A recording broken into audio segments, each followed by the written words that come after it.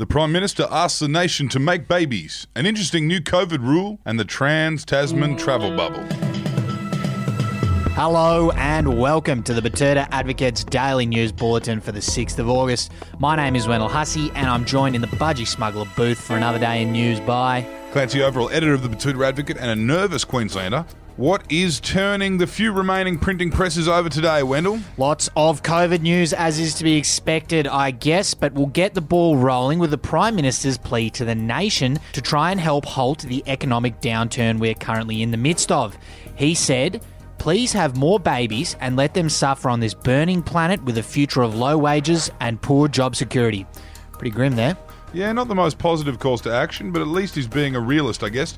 He asked yesterday for the nation's younger people to start or keep having unprotected sex with each other to replace the hundreds of thousands of foreign workers who can't come here because someone ate some undercooked pangolin somewhere in Southeast China, and we have a giant retiree class of the 2020s that we need to prop up. Sounds like a pretty risky and far-fetched ploy to me, but I think credit where credit's due here. This sounds like the first time in a few decades where we've actually seen a federal government with a long-term plan on an issue. Anyway, moving on to our next story, and it's not good news for biscuit lovers. Sharing Scotch finger bickies is now illegal in all eastern states. Even you, Tasmania, you are part of the new legislation like an adult, so we're going to trust you. We hope you do the right thing. And it means that in all the eastern states, any sharing of the popular tea and coffee condiment is off the table. And apparently, security guards are banned from having sex with the biscuits too, in an extra effort to try and stop the spread of this virus. I'm not sure how they'll police that one, but there you go. And our final story comes from across the Dutch, and it's from Jacinda Ardern, who's admitted that the Trans-Tasman travel bubble is now as likely as New Zealand losing the Bledisloe Cup this year.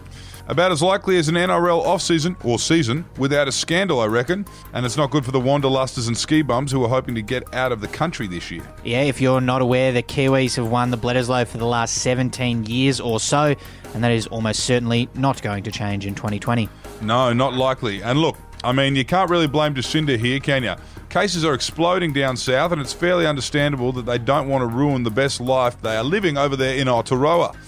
Now, what's our quote of the day today, Wendell? Today, it is a sensational social media status from Vance DeGeneres, the brother of the embattled TV star Ellen DeGeneres. He said this: "Okay, I need to say something. My sister is being viciously attacked, and let me assure you, it's all bullshit. I put up a simple statement yesterday that said, I stand by Ellen.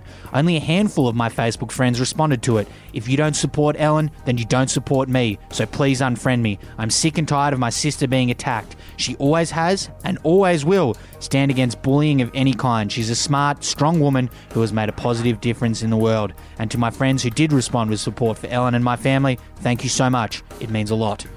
Okay. Well, that sounds a lot like a small-town Facebook status, that one there. But, yeah, it's a multi-millionaire TV star's brother.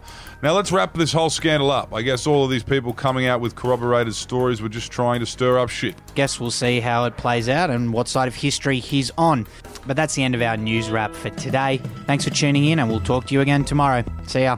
Enjoy that new one from Billie Eilish. It's probably coming up your way on The Daily Drive.